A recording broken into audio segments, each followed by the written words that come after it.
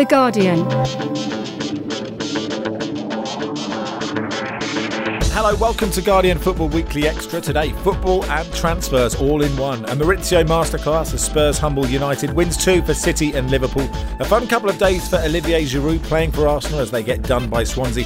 Then sitting on the bench as Chelsea get done by Bournemouth. He's part of the centre-forward love triangle, which was the most fun part of the window. Elsewhere today, terrible penalties, album regret, your questions, and that's today's Guardian Football Weekly Extra. Jonathan Wilson, hello. Hello. Just been to the personal trainer? I have, yeah. What did you work on today? Lower back, trying to loosen it up. So a lot of stretching today. Sure. Apparently my upper back is now happily loose, and the lower back is still holding me back. Okay. John Bruin, how are you? I'm all right, Max. How's your lower back? It's been worse over the years. Okay. So doing a bit of walking, so that loosens it up. Marvellous. I don't go to a personal trainer. Okay. Now, before we start recording, we like to see what everyone's had for breakfast. This is where Lars's amusing breakfasts began, just to check that we sound okay before we start recording. And Barry, you normally have a coffee and a fag, don't you? Correct. And your breakfast today was what? Well, because I was working late last night, I had to get up early to watch Match of the Day, so I thought I'd have a proper breakfast. So I had peach yoghurt, followed by porridge with raisins and honey, followed by 3 boiled eggs and 3 slices of toast, followed by 2 more slices of toast with lime marmalade and a mini box of Smarties, all accompanied by a pint of orange juice and 2 mugs of coffee. A pint of orange juice? Yeah. Wow. And after the second egg, did you think, I need another egg? Well, I boiled all 3 eggs at the same time. Okay. It's to keep them company. That's what Paul Newman did in Cool and Lee. He boiled a 50. I just have to finish them. Anyway, I'm interested to see how that affects your performance. Would you think you'll have more energy, or there'll be a sort of slump, a sort of Christmas dinner like? No, I'm not going to go into a food coma or anything, but the oatmeal is slow release, isn't it? So I should be. Smarties aren't, though, are they? So Wembley, Spurs 2, Manchester United 0, a goal after 11 seconds. A great own goal from Phil Jones, an amusing substitution for Fellaini, although he turned out to be injured, and Spurs completely dominant. I thoroughly enjoyed this game, Jonathan, because I quite like Spurs. Yeah, I got a bit frustrated with Spurs. I thought we should have won more easily. They seem to be a lot of people taking on shots they didn't really need to take on. Harry Kane went mad at Son for where he could have squared it, but that wasn't the only time that happened. And I think Spurs have a slight tendency to do that. I thought it happened when they beat Liverpool 4-1 as well, that they actually should have won that game much more easily, and they got a little bit sloppy late on. But they were clearly, the fact I'm saying that suggests how dominant they were. And Phil Jones, he's one of those players that he's obviously a good footballer. And United have kept 6 clean sheets in a row before last night. But when Phil Jones has a bad game, it really looks like a bad game. And he had an awful game last night. Do you think that's just because the camera focuses in on him gurning? Yeah, partly. But it's also, I think, there's something about the shape of him that he sometimes struggles to get his limbs in the right positions. And that was what caused the own goal. So if John Stones had a bad game and made exactly the same mistakes that Phil Jones... But he wouldn't. They make different types of mistakes. Okay. Barry, was this Spurs being brilliant or Manchester United being terrible? I just couldn't work it out. It just looked so straightforward for Tottenham. I didn't quite understand it. I think it's a bit of both, really. Spurs were outstanding, but Jose Mourinho got it all wrong. I was sort of waiting for him after the game to deflect attention away from the performance by saying something outrageous or blaming the ref or something. But to be fair, he didn't. He just conceded that United hadn't played very well, and I think he has to take some responsibility for that. And it's a bit annoying for us who constantly criticise him for parking the bus against good teams, because last night he didn't park the bus. He played Pogba alongside Matic as one of the 2 in front of the defence, and it really didn't work at all. Pogba looked fairly lost, and it would suggest that it's not an approach Mourinho will take again against a good team. And I think football viewers or neutrals will be the poorer for that, will miss out. Do you think, is that Jose's fault or Pogba's fault, John? I think the thing is with Pogba, at which point do Manchester United or Jose Mourinho actually get buyer's remorse with him? Because there's so... You know when... you know when you're younger and you go out and you buy a record and you try and convince yourself that it's good because you've spent money on it? I think there's a bit of that going on with Pogba for Manchester United, the Manchester United fans. Because I personally, I don't really see what he brings. I mean, listen, all the pieces are there. He's a fantastically skillful player. He's athletic, has a personality for leadership. Yet they can't fit him into the team, or they can't find a system that brings the best out of this player.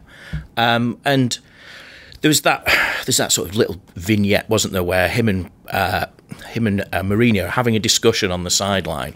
Of course, Pogba is doing the hand over the mouth thing, which, you know, we must all do. I mean, does he think he's actually going to be saying anything interesting that anyone wants to lip read? I'm not sure. But maybe this was a watershed moment in the Mourinho relationship with Pogba, because he substituted him, rightly so. And there's been other games, big games actually, where Pogba deserved to get the hook. This was the first time maybe where you begin to think, is he all that? What was the record that you bought but regretted? More Than Words, Extreme? I went through a Marillion phase. What's the most embarrassing album I've ever bought that I would actually admit to? Do you know what? I did buy this, and I've never admitted this before. Alanis Morissette's album, I bought it once. Jagged Little Pill? Yeah. I was one of 50 million or whatever. Do you know what? If you put it on now... over that purchase. I don't think that's anything to be ashamed of. Apart from the fact she doesn't get the concept of irony, and as Ed Byrne, the comedian, famously pointed out, the only ironic thing about that song is that the person who wrote it doesn't understand irony. I thought that was a pretty good album. I'm with you, Baz. Jonathan? I've never heard of any of these people. I think she's. I've heard about Byrne. I think she was the top-selling female artist of the 90s. I believe she's Canadian, isn't she? In the trip to Italy, it's the only CD that Steve Coogan and Rob Brydon have, and watch it. It's very funny. You were going to make a point about Pogba, which I suspect listeners might be more interested about. I doubt it. I mean, you haven't heard it yet. But it struck me during the Euros. You know, I'd seen Pogba every now and again playing for Juve. I thought, he's really good. And then during the Euros, France couldn't work out how to use him in a 4-2-3-1. That if you play him deep, he's not really disciplined enough, and also he has his attributes in terms of getting up and down the pitch, his goal scoring ability, his ability to make those late runs in the box. It feels like you're not getting the most out of that. But if you play him as a number 10, he's not technically good enough with his back to goal. He needs to play in sort of an in-between position, which a 4-3-3 would give him, or a 3-5-2 would give him. So, you know, I think as long as Mourinho wants to play the 4-2-3-1, that's going to be a problem. And I think we actually don't know how Mourinho wants to set us up. Sorry, are you suggesting he's like 10,000 spoons when all you need is a knife? I'm guessing that's an Alanis Morissette lyric. I don't know. The BT guys, of which Frank Lampard, I've got to say, I think is an absolutely brilliant pundit, were also picking out a comparison between Lukaku and Kane. And Kane completely bullying the Manchester United centre-backs and Lukaku not really doing anything. That's slightly unfair on Lukaku, isn't it? If Man United barely had the ball, and it's quite hard if you're a centre-forward when you just have to sprint around for no reason. Yeah, so the other thing I was going to say with Pogba, which links into this, is Barry was saying that Mourinho didn't park the bus. I'm not sure we know what he was going to do if he hadn't gone 1-0 down for 11 seconds. Did you not analyse the first 8 seconds?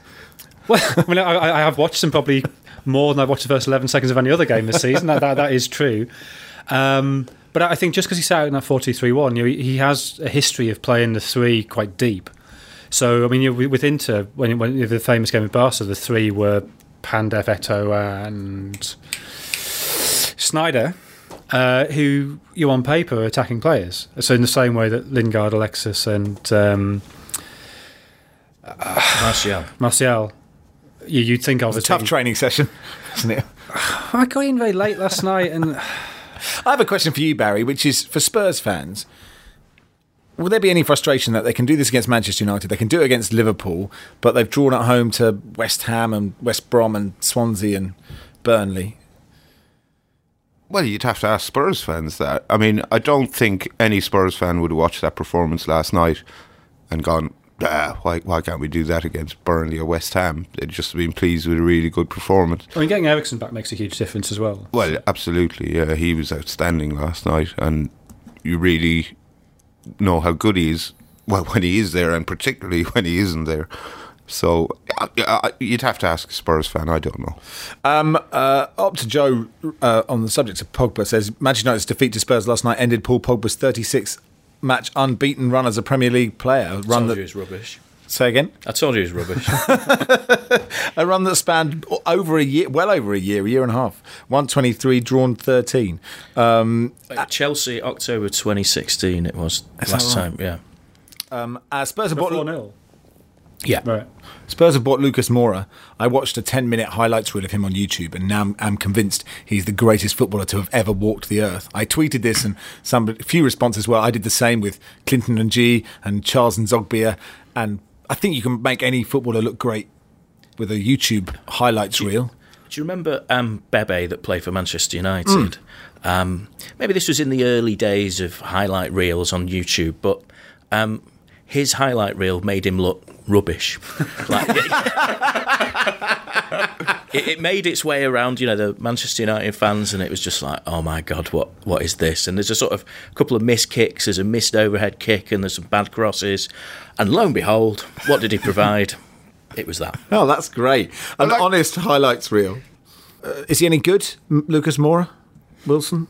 The little bits I've seen of him, he looks... Well, okay, is he better than Sissoko? Yes.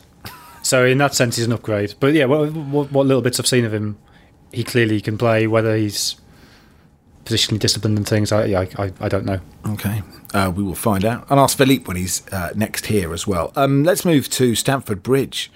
Chelsea 0, Bournemouth 3. Barry, I was not predicting this result. No, I was quite shocked, and I was even more shocked when I saw what there was of it on Match of the Day, because that particular Bournemouth showreel was mightily impressive. They were outstanding. There was absolutely no fluke about this at all.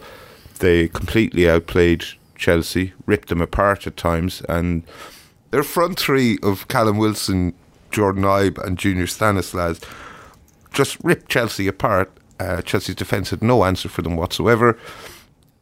Antonio Conte, I don't think, didn't try to make any excuses afterwards, and it's difficult to see him lasting the end of the season, I think. But you start the season, you said difficult to see him lasting till Christmas. Yeah, and last season I thought he'd be gone by summer. But he doesn't seem particularly interested anymore. The way he's been criticising Chelsea's spending, or lack of it, is bound to have upset or annoyed Roman Abramovich. But yeah, this is about Bournemouth. They were absolutely outstanding, and I think they're 10th now on the table, having looked relegation certainties not too long ago. So not lost, I think, since City beat them in the 23rd of December. So good little run for Bournemouth. But you say, they were thoroughly outplayed. It's a strange point in the season where Chelsea will be thoroughly outplayed at home by Bournemouth.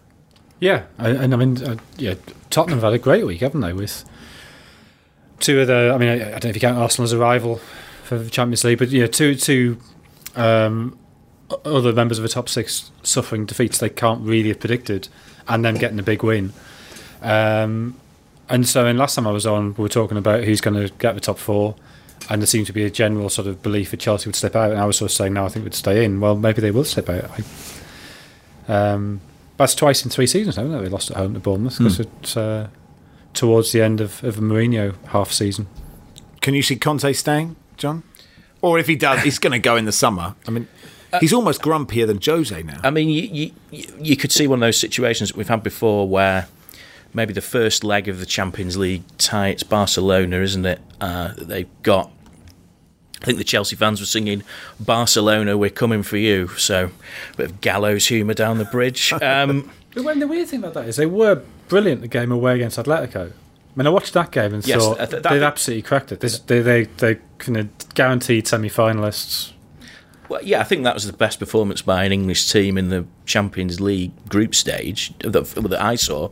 But then you've got, I don't know, it's just Chelsea, isn't it? This is the way it goes. Suddenly things start fraying at the edges, and wheels just come off, and results like this happen.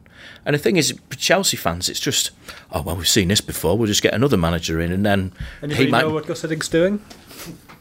Well, he's not the Australia manager. No, it's Van Marwijk, isn't it? So, yeah, but Gus Hiddink. Or what's Di Matteo doing even? Where's Avram Grant now? Well, bring in the Champions League specialist. Get Di Matteo back. Yeah. Good idea. But they've got Giroud. Poor lad. What a miserable. That's like our job. Like 2 miserable nights sitting in the cold, watching a team get beat. He looked to be enjoying himself though last night. I mean, the footage that you saw. Well, maybe he reflected on his time at Arsenal and thought, actually, it wasn't that bad. Yeah. He scored 105 goals in all competitions at Arsenal, 25 more than any other Arsenal player in the time that he was there. I think, of all the players, when we were discussing who Chelsea might get, Giroud is a better bet than any of the others that we suggested.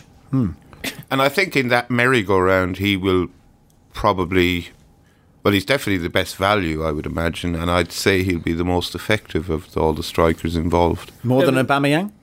I think so, because Arsenal have just sold, in this window alone, the scorers of over 60 goals last season. But the top scorers for the last 5 seasons have all left in this window, haven't they? Yeah, so I think Giroud scored 16 last season, Walcott 19, and Sanchez 30. So that's over 60 goals. Is Aubameyang and Mkhitaryan, are they going to replace those 60 plus goals and the rest? No, I don't think so. Plus, Arsenal can buy as many Aubameyangs and Mkhitaryan's as they like. It's not going to help their defence, and it's their defence that's the problem. They keep letting in crappy goals, silly goals, making stupid individual errors. And so I think Giroud will be of more use to Chelsea than Aubameyang will be to Arsenal.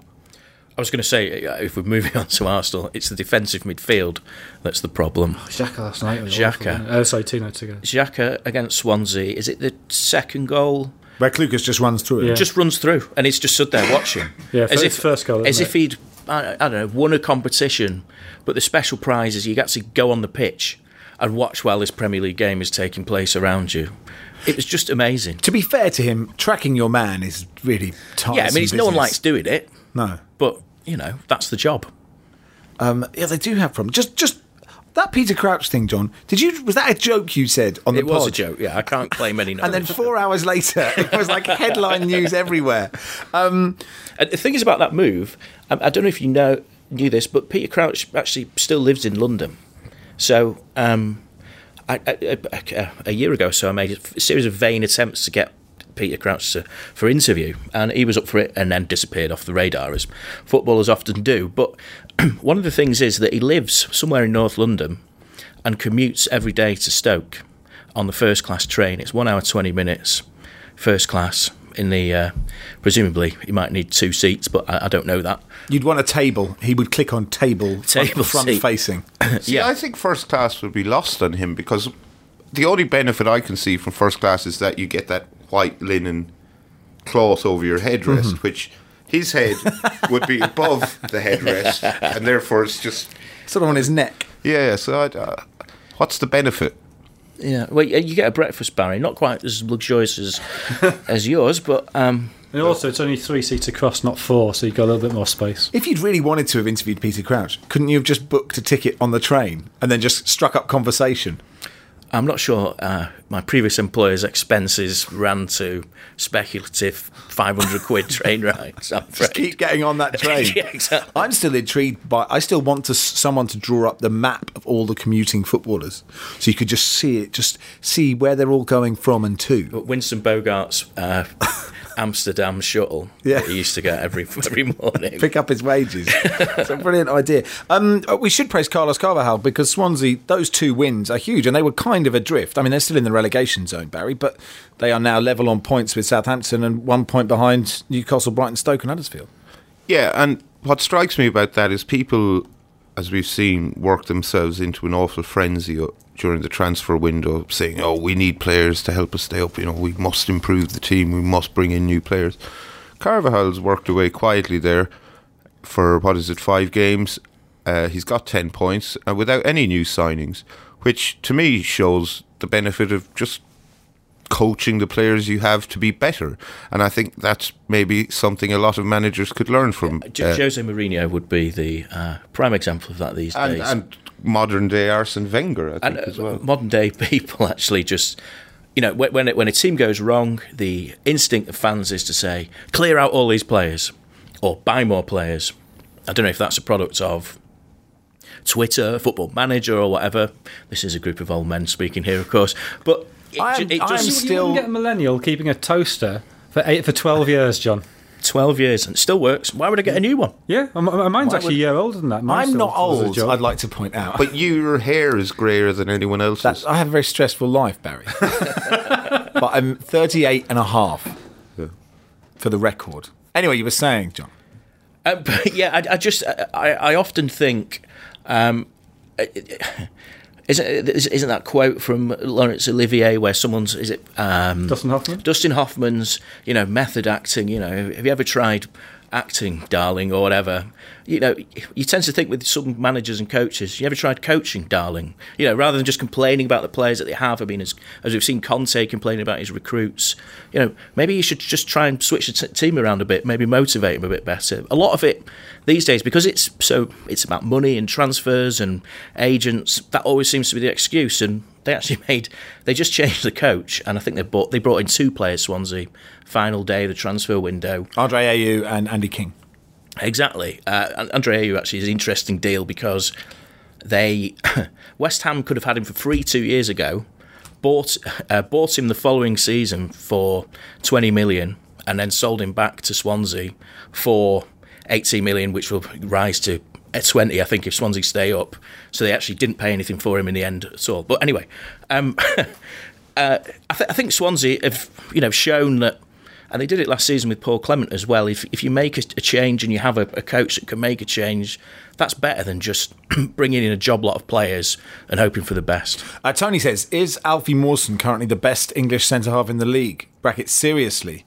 And either way, why isn't he being mentioned for the World Cup? Imperious against Arsenal and Liverpool in defence and going forward in a week where Cahill, Smalling and Jones would like to forget. Philip O'Clair says, you're not wrong.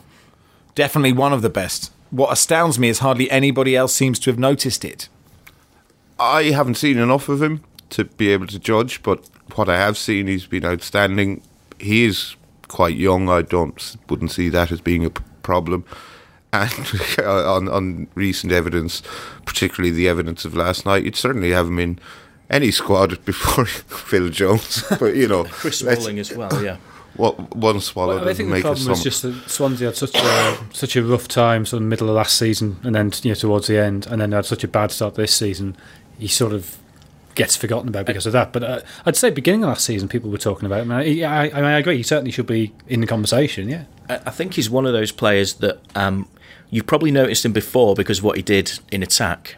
And then in defence, he can be a little bit impetuous. He's maybe not as solid as he might be, but those last 2 games, he certainly looked the part there.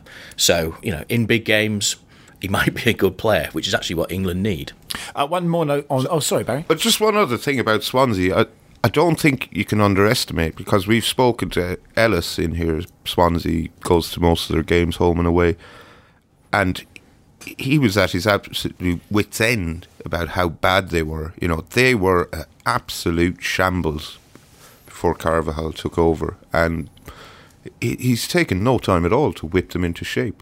One note on Arsenal is Mesut Ozil's new 3.5-year deal. He'll earn £350,000 a week before tax. Is this a good thing, Jonathan, for Arsenal on a footballing front, not societally about players earning money? Well, I mean, on that, did you see Nick Harris's tweet yesterday where he was comparing percentage of clubs' turnover to their best paid player's wage and pointing out that actually Ozil is paid, I think, 3.2% of Arsenal's turnover, whereas Arsenal's best paid player in 1989 was paid 3.8%. So actually Ozil should be getting more in some ways. Who was their best paid player in 1989? I'm an old man, I can't remember that kind of thing. Tony Adams, you would have thought. It might have been Tony Adams, yeah, maybe it was, yeah. Alan Smith, who they just recently signed, something like that anyway. I mean, my suspicion is that Ozil stayed because nobody wanted him. Yeah, I don't think Ozil's got any great sort of desire to keep playing for Arsenal. I don't think he hates them, but I don't. I think he was quite keen on the idea of moving, and nobody else who could afford him wanted him, so he's ended up staying, and that's indicative of sort of a general stagnation around Arsenal. What I thought was weird about this was that they announced that deal on the final day of the transfer window. Right, exactly. Yeah. What had they been doing before that? I mean... Well, waiting to see if he went. Well, presumably the deal was agreed, because they were at Swansea the day before. It was almost... They were covering up bad news, but they bought quite a good player, and it just seemed curious. I can't work out any way you fit Lacazette, Aubameyang, Mkhitaryan and Ozil into the same side. Can you not play 4-4-2? Not with them players, no. Not have any kind of like... Play Ozil out wide left. I suppose you could play some kind of 4-2-2-2 if Arsenal had Sounds two... awfully narrow. It is narrow, but I mean, Arsenal do have overlapping fullbacks, but they just don't have anybody at the back of midfield to actually protect them. Well, they've got Granit Xhaka to do the job. Hey, we haven't mentioned Petr Cech, and because he's always, just for years, been a brilliant goalkeeper, and I know he made that ricket, and keepers can all do that. But I don't know if it's just because he's waiting to get this clean sheet record and he keeps not getting it that people notice. But he doesn't seem to be the same player that he was. I don't think he has been the same player he was for quite some time. He perhaps didn't make as many glaring errors. To be fair to him last night, it was a terrible mess, but Nacho Monreal wasn't entirely blameless either. He had a shocker last night. Tuesday night. Tuesday night, yeah.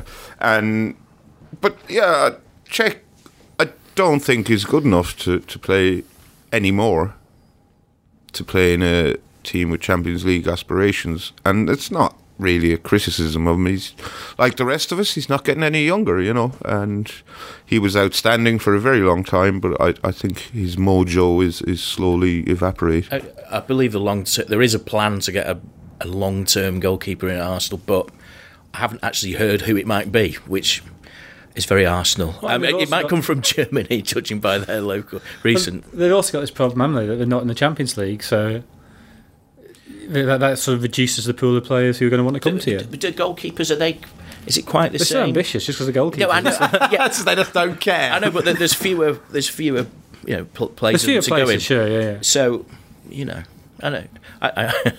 No, I understand your point as well. Yeah. It's a bit different for goalkeepers. They're not like real people, are they? No. I mean, there are only 20 first-choice goalkeepers as opposed to however many players that might be able to, get a first-team place now and again, or, the Champions League clubs. It's of the 4 Champions League clubs. I don't know. A goalkeeper... I mean, I don't know how you said that. David De Gea, they always said, he would want to go Real Madrid to win the Champions League and stuff like that. So, yeah. But, I mean, Liverpool are clearly going to be looking for a keeper in the summer. Yeah. And if you got a choice, Liverpool or Arsenal, if Liverpool are in the Champions League and Arsenal aren't, that helps make that decision a lot easier. I've solved it already. Mignolet at Arsenal. They're made for each other. Manchester City beat West Brom 3-0. Laporte's debut, he looked quite good. Don't know how much he had to do. De Bruyne had a lovely effort from the halfway line, and another horror challenge that only got a yellow card. Matty Phillips two of them. There was two. McLean on De Bruyne when he's running through. But James McLean just does that all the time. Yeah, exactly. And he missed. Yeah. And I know we said it on Monday, but you look at that Phillips one and you just think it's ridiculous that we can all see it and he's just got a yellow card and he's not going to get banned. I mean, that just seems like such an obvious, easy rule change that would stop that. Yeah, I agree. Good. What do we make of anything else to add to City's Well, Silva was a little bit lucky not to get a red card as well, I thought. I mean, it was nowhere near as bad as Phillips, but it was over the top, and that could have, if that had been a red, nobody would have complained. That's a fair point. Daniel Sturridge has joined West Brom, and he had a West Brom or Newcastle choice. Did he make the right one, Barry? I don't know. I mean, what's the right choice for observers might not be the right choice for him. I think he's from Birmingham, isn't he? Yeah. And he may have evaluated and decided West Brom have a better chance of staying up. I can see the attraction of becoming a hero at Newcastle. They're these loyal fans and passionate fans. But if you look beneath the surface, that it's not wouldn't imagine it's a very nice place to play at the moment because of the uncertainty, because of the way it's run, because of the uncertainty over the manager's future, because I don't think anyone would be hugely surprised if Rafa Benitez just walked out, or he's sort of waging this PR war against Mike Ashley, and he got a couple of transfers in. Kennedy looked very impressive, I must say, actually. But yeah, 6 of one, half a dozen of the other. So I certainly wouldn't criticise him for picking West Brom over Newcastle. Ram says this, and on the subject of City spending, the fact they has spent 215 million on defenders and a goalkeeper since the end of last season. The joke doing the round that their defence budget is bigger than Latvia's, Bosnia's, almost double Paraguay's. How much credit, asked Ram, should we dock from Pep for having 2 players worth more than 30 million for every single position? At this rate, not winning the quadruple would be a failure. I mean, he spent a lot of money, but he's a brilliant coach, and the two help each other, right? I mean, you probably look at someone like Danilo and think that was a bit of a waste of money, but a lot of people spend a lot of money and don't get anything like as good a tune out of the team. So I don't know. It seems to be a thing that bothers people on Twitter. I don't really care. Okay, he doesn't care, Ram. There was a lovely moment where Pep hugged Raheem Sterling, and I think there's been another clip doing the rounds of a basketball coach with Steph Curry just being like the most incredibly positive, like, just, I love you, man, you're the best thing in the world. And you just think, God, wouldn't it be nice that not anyone would feel great if everyone just every day someone came up to you and told you were brilliant. Do you want me to do that every pod, Barry? Ruffle your head and say, I believe in you. I'd prefer if you didn't, to be honest. Fine, I don't have to. Should we move on to Huddersfield, Liverpool? Well, it's just the Riyad Mahrez thing. Obviously. Yes. City tried to sign him. Leicester wouldn't accept their bid, and an awful lot of people, as Johnson said, were getting their panties in a huge bunch over this on Twitter. But it seems to me, while I kind of find it a bit tiresome that Manchester City can just throw as much money as they like at any problem, that it seemed a perfect move. Mahrez wanted to go, City wanted him. They need him as a short-term fix, and he's good enough to have a long-term future there if it works out. And he doesn't really owe Leicester much, does he? I think they bought him for tuppence halfpenny, and they were being offered the thick end of 40-50 million quid for him. Well, they were offered 60. I think it is 55, 60. They wanted 100. The owners, the Thai owners, the Thai owners there, they have very deep pockets, not as deep as at Abu Dhabi, but what their view is that Mahrez signed a new contract with them sometime around when Leicester won the league title, and he should see out a contract. That's how it works. Mahrez has different ideas.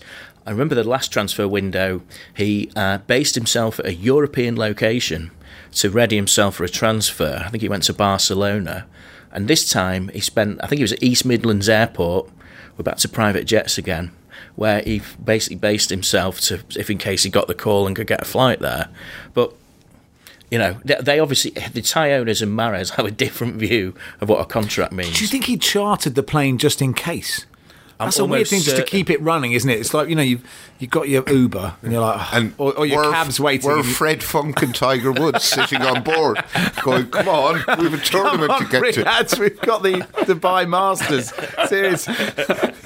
You've missed the cut. Lee Westwood, he lives in the East Midlands, doesn't he? Maybe drop me off, please, wherever I'm signed. To finish off the top of the table, Liverpool won at Huddersfield, bounced back from consecutive defeats and looked fairly comfortable, really, didn't they? And Huddersfield, I think, should be worried.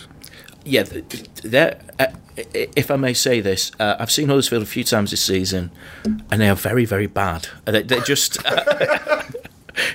every time I've seen the sort of analysis we want. yeah. Every time I've seen them, I've thought I don't quite get how they've picked up these results. I mean, they were the first team to beat Jose Mourinho this season in the league. They are. they've got a lot. Okay, maybe I haven't done my research that much, and I don't really recognise many of the players. I don't even recognise the style of play. I mean, they came up with this reputation of a Klopp-like performance of pressing and stuff like that.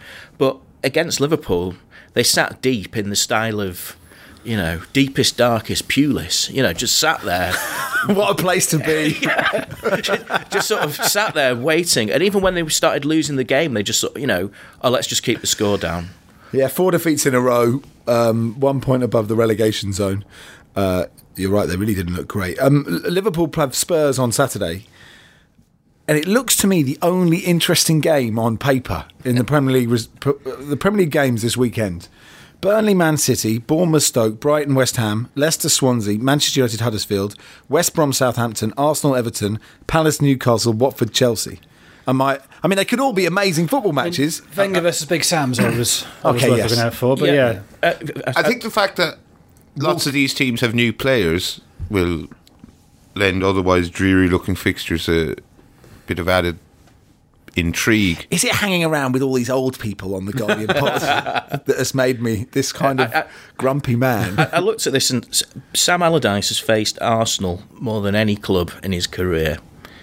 And he's got a reputation for downing Arsene Wenger, hasn't he, in his career? But he's only won 6 matches of 33. I think if you put him in a glass, Arsene Wenger, I reckon Big Sam could literally down him. Yeah, but I bet if you look at the difference between home and away, I bet his home record is. I know you'd expect it to be better, but I bet it's like night and day. That. Well, I'm told that all 6 of those wins were at home. There you go. So there you go. There you go. It's worth you being here, Jonathan. Right, that'll do for a long part 1. We'll be back with a much shorter part 2 in a sec.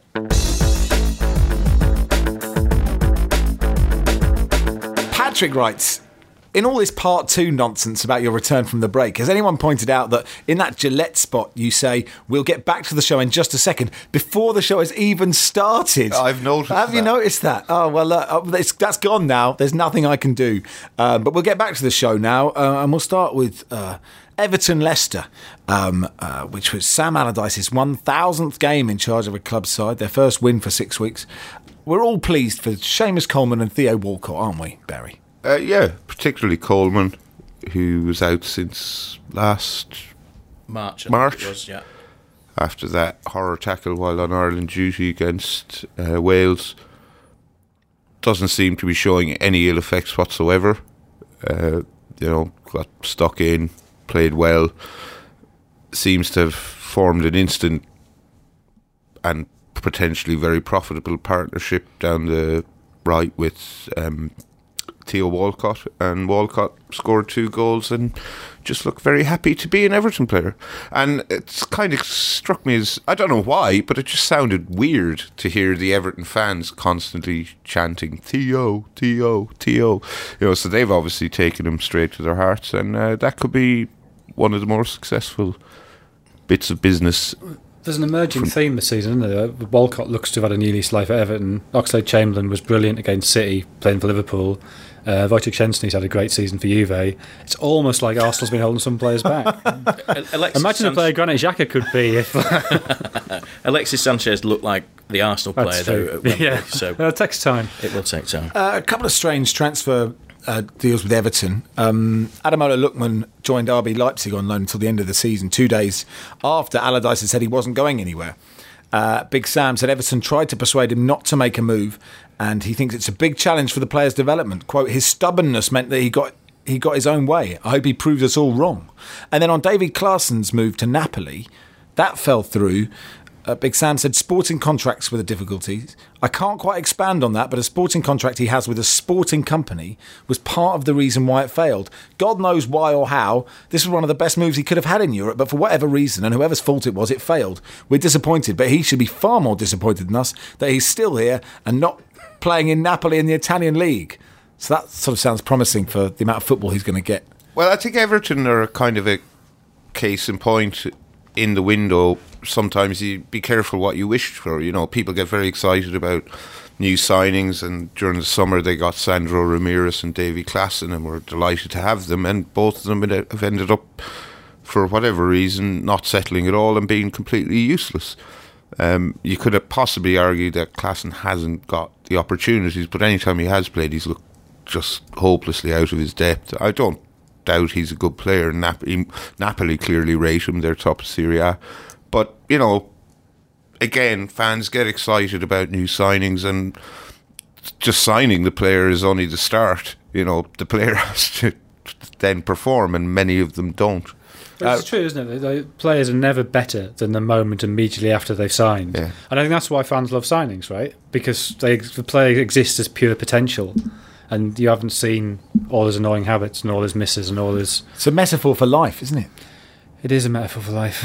It is. Or you signed Jonathan Woodgate, as Real Madrid did, and he scores an own goal, gets sent off or something like that. But that's a metaphor for life as well. On the pitch, he's welcome to the Bernabeu. Nobody was thinking like that. That's true. There are lots of draws. West Ham won, Crystal Palace won, Newcastle won, Burnley won, Saints won, Brighton won, and Stoke 0, Watford 0. Poor Caldalo. That was a great save, wasn't it? And then that was so fun. I mean, it was one of those slow motion goals, wasn't it, that he conceded for Newcastle. And actually, you mentioned earlier, Newcastle looked a lot better than they've looked for a long time, I thought. Kennedy made a huge difference. He was very impressive.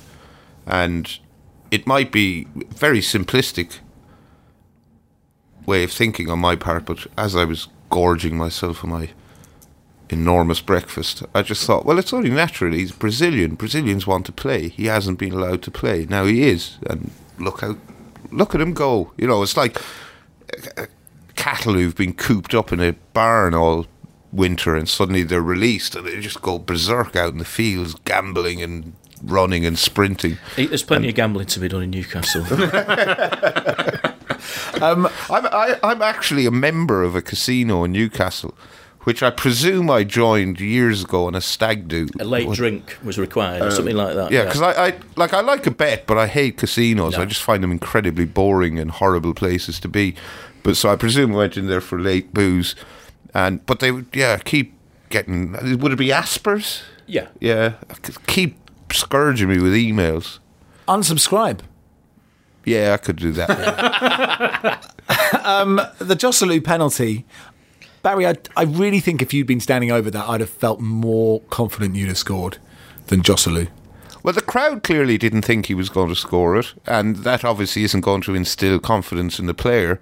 But what I don't understand, and we've seen this happen before with Christian Benteke and others, why do his teammates let him take it if the general consensus among everyone in the ground and presumably his own teammates is that he's going to miss? It actually happened at Huddersfield on Tuesday as well, didn't it? That Salah took the penalty, and obviously Milner was supposed to take it, but Salah decided he wanted a goal. And then he, to be fair, Salah did then immediately go straight to Milner and sort of say thank you for letting me take it. But surely you decide beforehand who's taking it, and unless the player's injured or whatever, the penalty taker takes it. I doubt Joselu was the designated penalty taker. I don't know, it's quite a bad side. Producer Jonathan has a question. Kennedy is the third Brazilian to play for Newcastle in the Premier League, so the post-Mirandinha age. Name the other two. We'll need clues. One's called Claudio Capacca. Oh, he was a bit... Capacca? He was Big Sam's undoing, wasn't he? He was there at Big Sam's brief period at the club. And one was called Fumacha. I mean, I can't remember either of these two. No. I think they got Capacca from Lyon, but he was sort of a bit of a star down there. But in Newcastle, means something else these days, I think, name. Yeah. There's a great Newcastle Brazilian quiz for you to play with your friends. West Ham... West Ham's draw with Palace. Antonio was not in the squad after being late for a team meeting, which is silly, isn't it? I mean, you don't have that much to do as a footballer, do you? Be there at 10. Just be there at 10. But look, fair play to these guys, Roy and whoever, I can't even remember. David Moyes. Fair play to these guys, David Moyes and Roy Hodgson. Their records, West Ham unbeaten in 6, Palace have only lost 2 in 14. They're both now higher up the league table. They've both done very well, haven't they? They have, yeah. And I thought the way, particularly that Palace City game, the way Hodgson sort of stopped City playing, for all the mockery Hodgson gets, that was tactically was brilliant. Let the two centre backs have the ball and blocking the full backs, and you don't stop them, but you slow them down. And West Ham, to be fair to Moyes, loads of injury problems. Antonio wasn't in the squads. Masuaku wasn't either. And their owners seem to be hell bent on sabotaging their own club. Yes, they fielded a team of 6 defenders and 2 defensive midfielders. I presume you're alluding to the director of transfers, Tony Henry, suspended after saying West Ham didn't want to sign any more African players.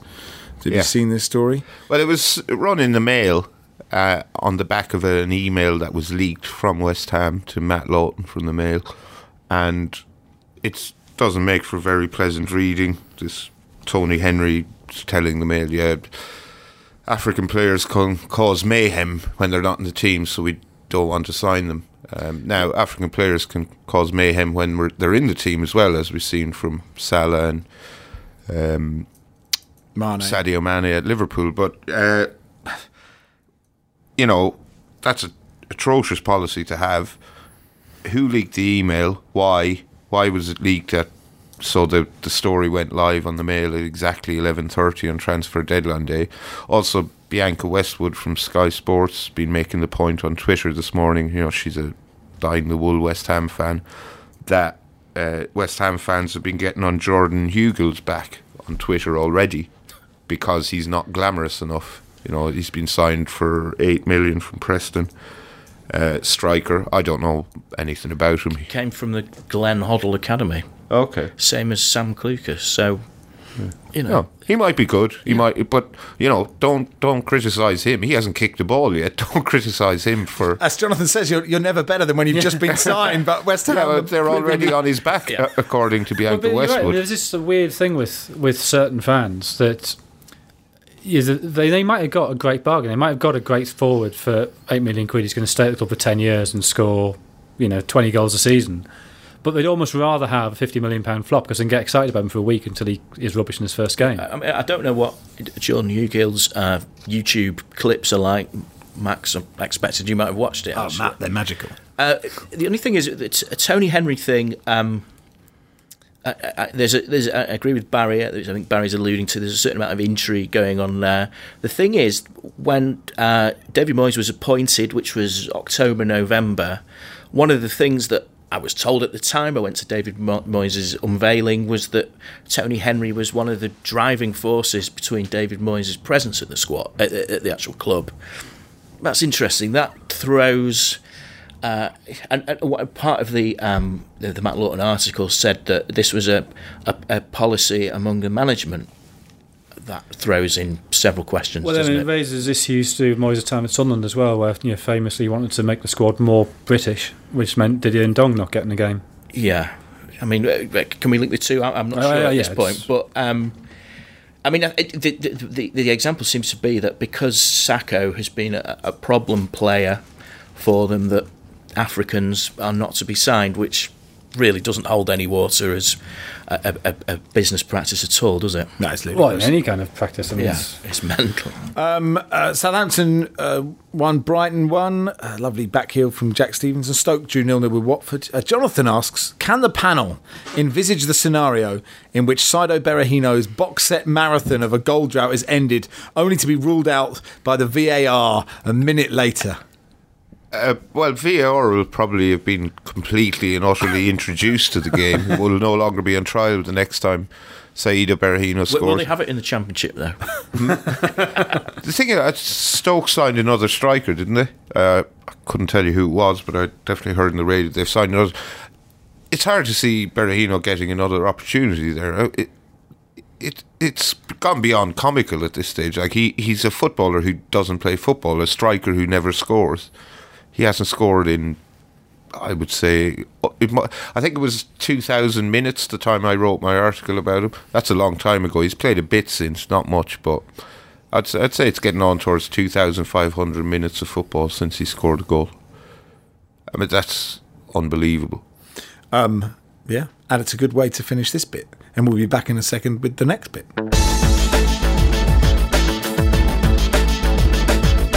Give Cheech a Chance says, now that Max no longer says welcome back between the parts, I miss it. You can't win. Hey, we're going to do an Italian roundup of the semi-final first days of the Coppa Italia. Barry, don't worry. You don't have to be sent to your emergency piazza. We've got Paolo Bandini to record an update for us. This is breaking new ground on the Guardian Football Weekly. It's now time for Coppa Italia semi-final first leg update. Your reporter is Paolo Bandini. Just the one goal across two semi-final first legs in the Coppa Italia, but there would have been more if it wasn't for Gigi Buffon, who celebrated his 40th birthday at the weekend and celebrated that by returning from injury to save a penalty as Juventus won 1-0 away to Atalanta. It's a significant result, actually. Atalanta are playing good football this season. They really were targeting this tournament. You could see that from the team selection. And also significant for Buffon, actually, because Juventus have been on this incredible defensive tear, really not conceding any goals at all, with Wojciech Szczesny in goal. And he's been playing very well. So Buffon, at 40 years old, you just start to get those questions creeping in of whether or not he would have come back and been able to keep it going, which he has. So it's now 15 games the Juventus have gone with just one goal conceded across all competitions. But actually, this was one of the best performances in all that time as well. They're starting to look like they might just be rounding into form for an important part of the year as the Champions League returns as well. So a very, very promising and impressive win away to Atalanta for Juventus. Second game was Milan-Lazio, second time in 4 days that they had met at San Siro. The Rossoneri had one of their best performances of the season to win in the first of those games in the league. This time Lazio had much more about them. Ciro Immobile starting up front after injury, Felipe Anderson starting, but no goals at all. Couldn't break the deadlock on either side. Hakan Çalhanoğlu with the best chance of the game for Milan, but he absolutely fluffed it with the goal at his mercy. Hey, thanks, Paolo. See, I think that should have ended with Paolo Bandini standing in front of the Trevi Fountain with some local delinquents poking a dildo in my ear. It sounded like he was recording it in his own toilet, though, so he couldn't have said he was at the Trevi Fountain. He was in a hotel room in America, apparently. Yeah. He's probably at the Super Bowl, isn't he? He's there for the Super Bowl, yeah. So he's in Minneapolis. It sounded to me like a Minneapolis hotel toilet. So that Prince studio sound. Yeah, I think so. Did you like that report, Wilson? Yes. Yeah, good. Will you concentrate? What happened? Paolo talked about football. It was lovely. Hey, some weird transfers from across Europe. Cedric Bakambu left Villarreal to go to Beijing Guan. Confusion over this deal. It was reported weeks ago. The Chinese club are trying to get around a rule which was introduced, meaning they pay 100% tax on any fee over $7 million. They say he bought himself out of his contract for $35.5 million and was a free agent. His record of 48 goals in 105 games meant he'd attracted interest from Palace, Everton and West Ham, turned them all down for a lucrative trip to China. Rafinha's left Barcelona to join Inter Milan on loan. Atletico Bilbao moved swiftly to replace Laporte, activating Inigo Martinez's £28 million release clause at arch-rivals Real Sociedad. Martinez explained, "My body told me I needed a change of scenery." Angry Sociedad fans quick to point out he'd only moved an hour's drive away. He scored a goal from inside his own half against Athletic. It was Bielsa's first win in La Liga, and I was at that game, and I was sat next to Michael Cox, though obviously not like to speak about him now. Who? Yeah, and he had there's a shot from inside his own half, and we're both sort of watching the ball going, that's going in. So how on earth does the ball get there? There'd been nothing to kind of register because there'd been no sort of threat, and it's only when I watched it back that the ball being put out for a throw because somebody was injured and it was just returned to him and nobody closed him down. He had a shot from 70 yards. Inigo Martinez. The best announcement of the day was Samuel Eto'o to Konyaspor, which I'm reliably informed was a Game of Thrones credits homage, Barry, where it goes from stadium and then Google Earth's out and then Google Earth's in. But having never watched Game of Thrones, it's a bit like talking to Jonathan about Alanis Morissette. Talking of those, did you see the video that Everton have done for the loan signing of Mangala?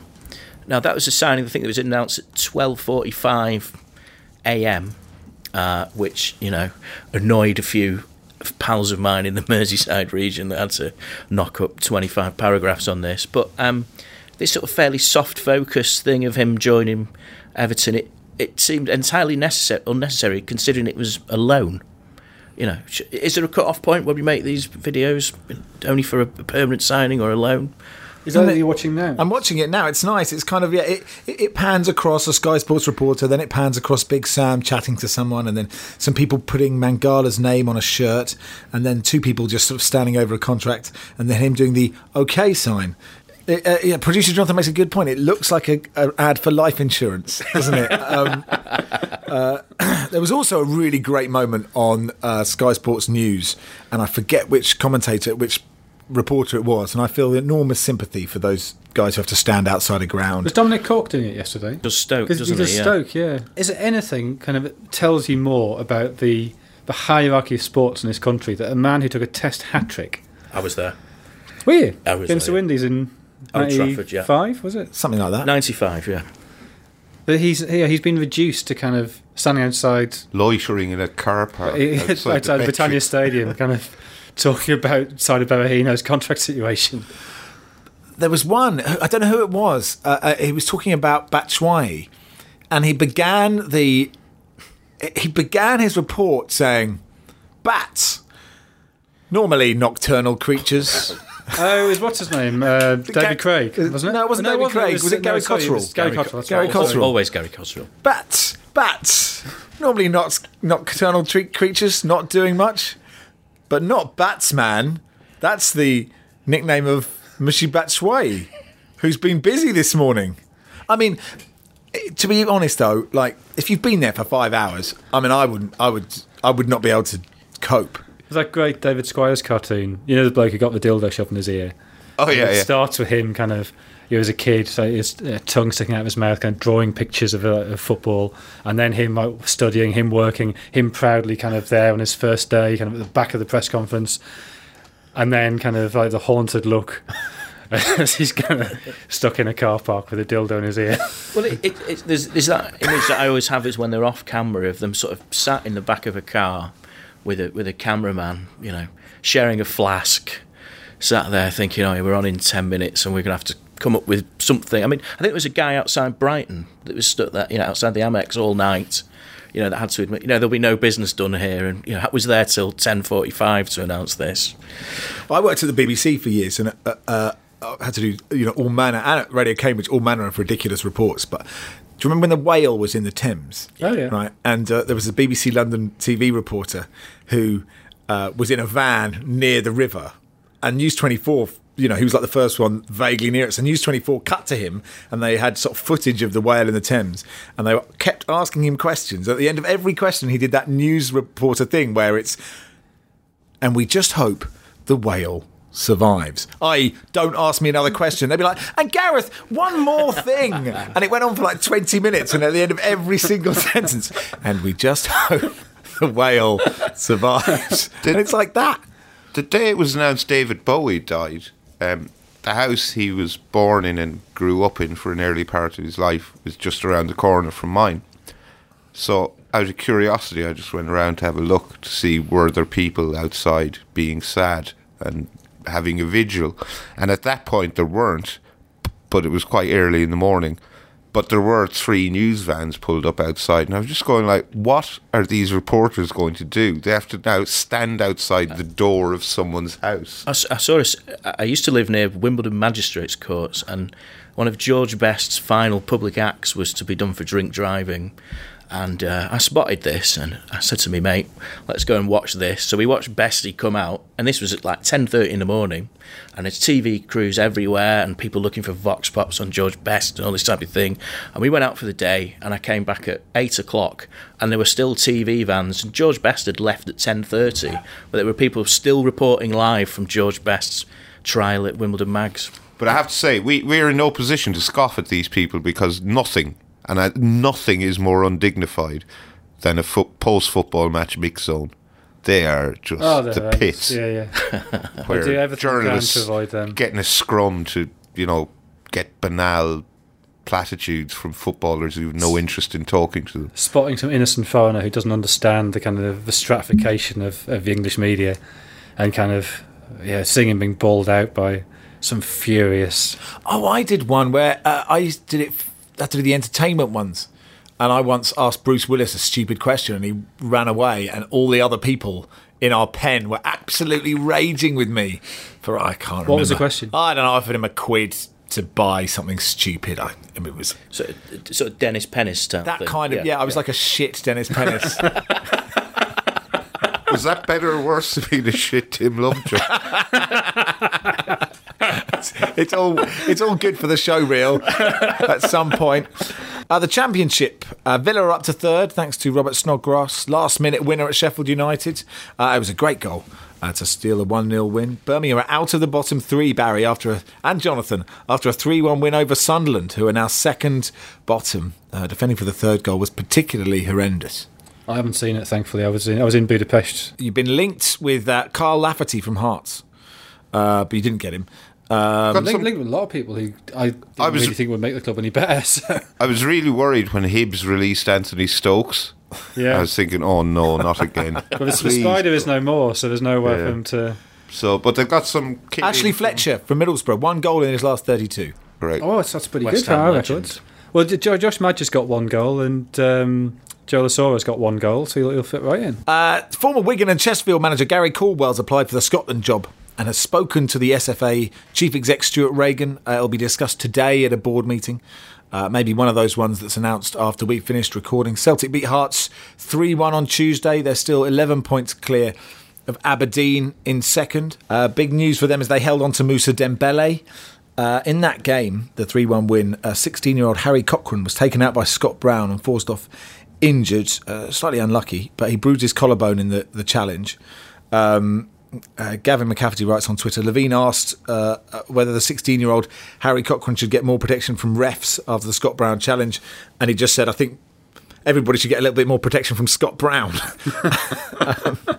Is he the same 16-year-old that took Scott Brown to school in a match earlier this season? 4-0 or 4-1 when Hearts ended the unbeaten run. What are you suggesting? I'm suggesting it might be a revenge Attack. of Scott Brown. It was one of his first matches, and he made Scott Brown look very foolish indeed. And I would imagine Scott Brown hasn't forgotten. You are right, Barry. Here's the incident. No, I think it was pretty unlucky when you watch it. So Scott Brown will let you off. Has anyone seen the amazing penalty from Turkey? Yes. Does anyone want to describe it? Is it a chap called Dodo? Well, my friend Alan Smith described it as the worst penalty ever, and I think he's pretty bang on with that description. It's a sort of skew. Do you remember Zazaz? Yes. Famous. It's like that, but in slow motion. Yeah, it's the slowest penalty you've ever seen. So your friend Alan Smith being the short Irishman who used to work here rather than the lanky former Leicester and Arsenal forward. Yes. Well, I know the other Alan Smith as well, but I'm closer to young Alan, yes. Pat Nevin scored missed a great penalty with that the most casual side foot into a keeper's arms. And there's one, and I just can't remember his name, the guy that trips over in the mud and gets the ball stuck under his feet, and it doesn't even reach the goal. And there's Gary Lineker as well to equal Bobby Charlton's against Brazil, Brazil, and he just passes it into his hands. Yeah. And Mickey Gray, of course. We'll always have Mickey Grays. Yeah, no, we haven't missed a penalty since Seb Larson missed against Wolves for the last game before Martin O'Neill took over. I think 28 we scored in a row. Producer Jonathan gets it. It's Peter Devine. Just YouTube Peter Devine penalty. Yeah. It will make you so happy. A lovely story from Brazil. Have you seen this one? Fans of Brazilian club Portuguesa, angry at their team's 3-0 defeat, intercepted a delivery of pizza to the home dressing room and ate it. One of the supporters told Reuters this. Reuters had sort of more important news to cover. The Sao Paulo club lost 3-0 against Oeste on Tuesday. The club ordered pizzas, as they always do, for the players to eat. But the delivery boy went in the wrong gate, drove in front of some fans. Fans got the money together, bought the pizzas, gave 4 to the cleaner and the guy on the turnstile and kept the other 6. And here's a line from Matt Walker. Says, one of my favourite football jokes. Who's the most unpopular man on the terraces at Borussia Mönchengladbach? The bloke who says, give me a B. Exactly right. Feedback corner, anybody? Mikkel says, swarms of locusts pose a threat to the World Cup in Russia, as they could attack the pitches. This is from Pritor Chekmarev, head of Agricultural Ministry's Crop Farming Department. Says that locusts in Russia like green and football pitches are green. Do we have any other examples of animals interfering with football matches? Yeah, the moths at the European Championship final. Yeah. Oh, yeah. And wasn't there I wouldn't say a plague of worms, but there was too many worms at Old Trafford a few seasons ago. Send in Sean Dyche. And yeah, well, exactly. And the surface was, as it often is at Old Trafford, was not good, and too many of them had started eating their way through it. Well, Mikkel makes that point. If Sean Dyche were in Russia, would he see this locust threat as merely a tasty buffet? I've eaten locusts. And? Salty. Well, it tasted garlic because they've been fried in garlic. Dom says, not a question, but I did mention to my wife about Lars eating wild boar, and when she was shopping yesterday, she bought some. So thanks for influencing our dinners, says Dom Thomas. Samuel says, I just passed the Australian opposition leader, Bill Shorten, on a jog while listening to the Guardian Football Weekly. Can you count him as a listener by association? We absolutely can. By the way, Jonathan, now you're here, it came up that who was the former Chelsea footballer who liked one of your tweets? Oh, Melchior, Mario Melchior. Yeah. And then we decided he was the best footballer that listens to Football Weekly because the general consensus seemed to be that he's slightly better than Kevin Kilbane. I wouldn't necessarily agree. Only alliterative footballers listen. But I completely for Ian Wright listens to Football Weekly. Oh, does he? So he could buy and sell both of them. You've got to go some way to be better than Ian Wright. He was a really good player. If you're better than Ian Wright and you listen, please get in touch. To be honest, if you're a clogger in League 2 and you listen, get in touch. We got very excited when a linebacker for the Cleveland Browns listened. Producer Jonathan has just written in the script, End. So I have one last question. Yes, I meant Barry. to ask you at the time, Jonathan. Mm-hmm. When you're sitting beside Michael Cox and someone scores from inside their own half, how does he react? Because that kind of improvisation flies in the face of his entire life's work and everything he stands for. Well, we both had exactly the same reaction of we just couldn't work out how on earth the ball had got in the air in the first place because you obviously when you're watching a game you don't concentrate equally for all 90 minutes. You zone in and out according to how important it feels. At what point did you zone out the most of this pod? Was it Paolo's roundup? Or there were many other moments? I'm just tired, I'm sorry. Hey, anyway, a tired Wilson is still a good Wilson. Oh, you're far too kind. Thanks for your time. No, thank you. Thank you, John. Thank you. Thank you, Barry. You're welcome. Don't eat any more eggs today. No. Otherwise, you'll be bound, won't you? I will, yeah. Bound. We'll be back on Monday and we'll find out if Barry's been.